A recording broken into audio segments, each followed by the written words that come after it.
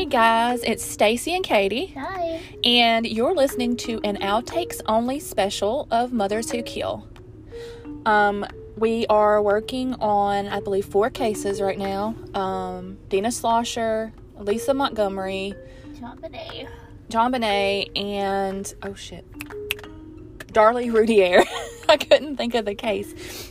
We're currently trying to get these researched, scripted, and recorded. Just bear with us. As you can tell, we are not a weekly podcast. We're a sporadic podcast. Yes, good word. But anyway, guys, enjoy the outtakes. We hope you have a wonderful Wednesday, and we'll see you guys later.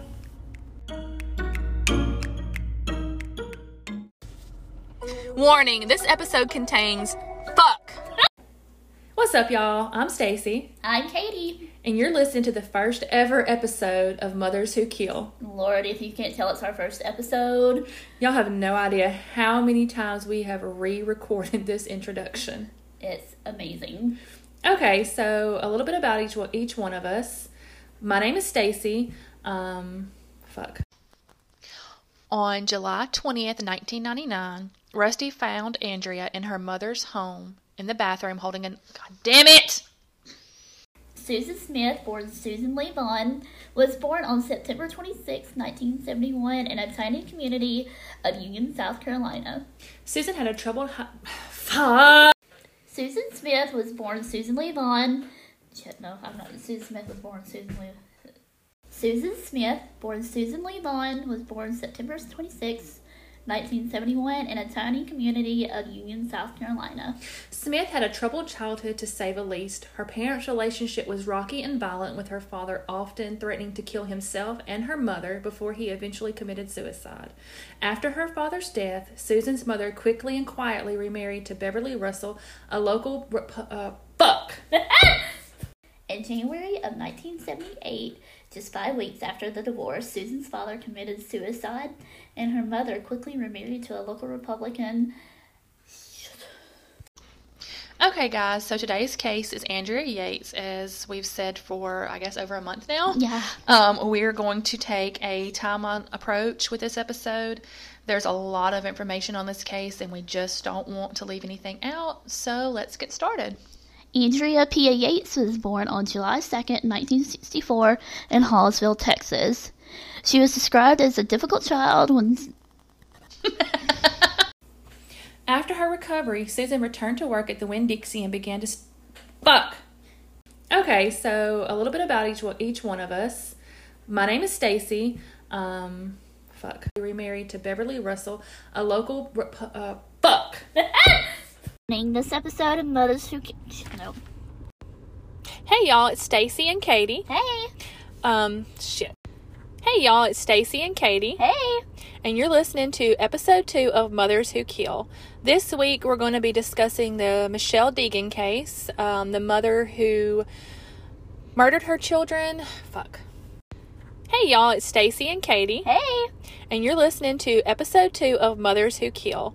This week we're going to be discussing the Michelle Deegan case, the mother who murdered her children.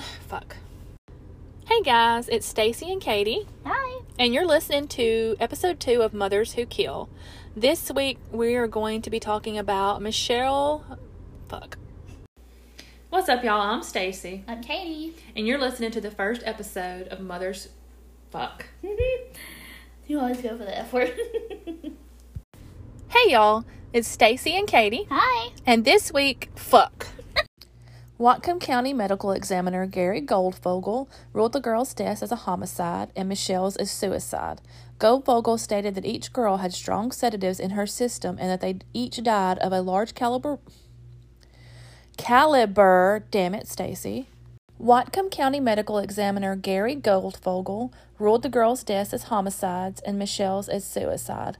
Goldfogle stated that each girl had strong sedatives in her system at the time of death and that they each died of a large caliber gunshot wound to the head. Michelle then shot herself with the same weapon, which was registered. Deegan also had a professional Facebook page, Rising Sun Psychotherapy. It is on that Facebook page that you can see where the narcissistic parenting post began as early as August 2020, with posts increasing throughout October 12th. Shit. Deegan also had a professional Facebook page, Rising Sun Psychotherapy. It is on that Facebook page that you can see where the fuck. She was hospitalized the next day, May 4th, 2001, after a God damn! Warning, this comment involves pedophilia, and he is... God damn. Okay, y'all, I want to bring up a past tweet from Sid. Fuck me.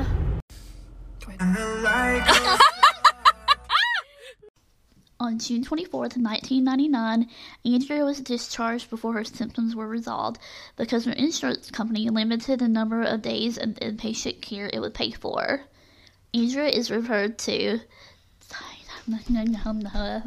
I did too big of a pause. Whatcom County Medical Examiner Gary Goldfogle... Shit. On July 20th, 1999, Rusty finds Andrea in the bathroom of her mother's home holding a knife to her throat. She began to self-mutilate and heard voices that told her to get a knife. Rusty is able to wrestle a knife from Andrea, and on July 21st, 1999, Andrea was admitted to Memorial Spring Shadows Glen for psychiatric treatment. She was diagnosed with postpartum psychosis and began taking the antipsychotic medication Haldol. Haldol is a psychiatric medication that works... God damn it. Fuck. Okay, I would also like to bring up a past tweet under the official band's name that we cannot mention but has been taken down. Andrea seemed to be coping well until her... Y'all do not realize how hard this really is. Jesus, Mary and Joseph, okay. And not... Andrea seemed to be coping well up until her father's death on March 12, 2001. Rusty states that her condition began to deteriorate. God damn it. Fuck!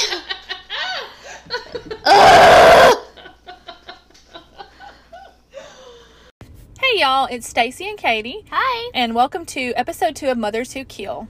This week we're going to be fuck. On April 17th, 1993, Dusty... Son of a bitch. Dusty?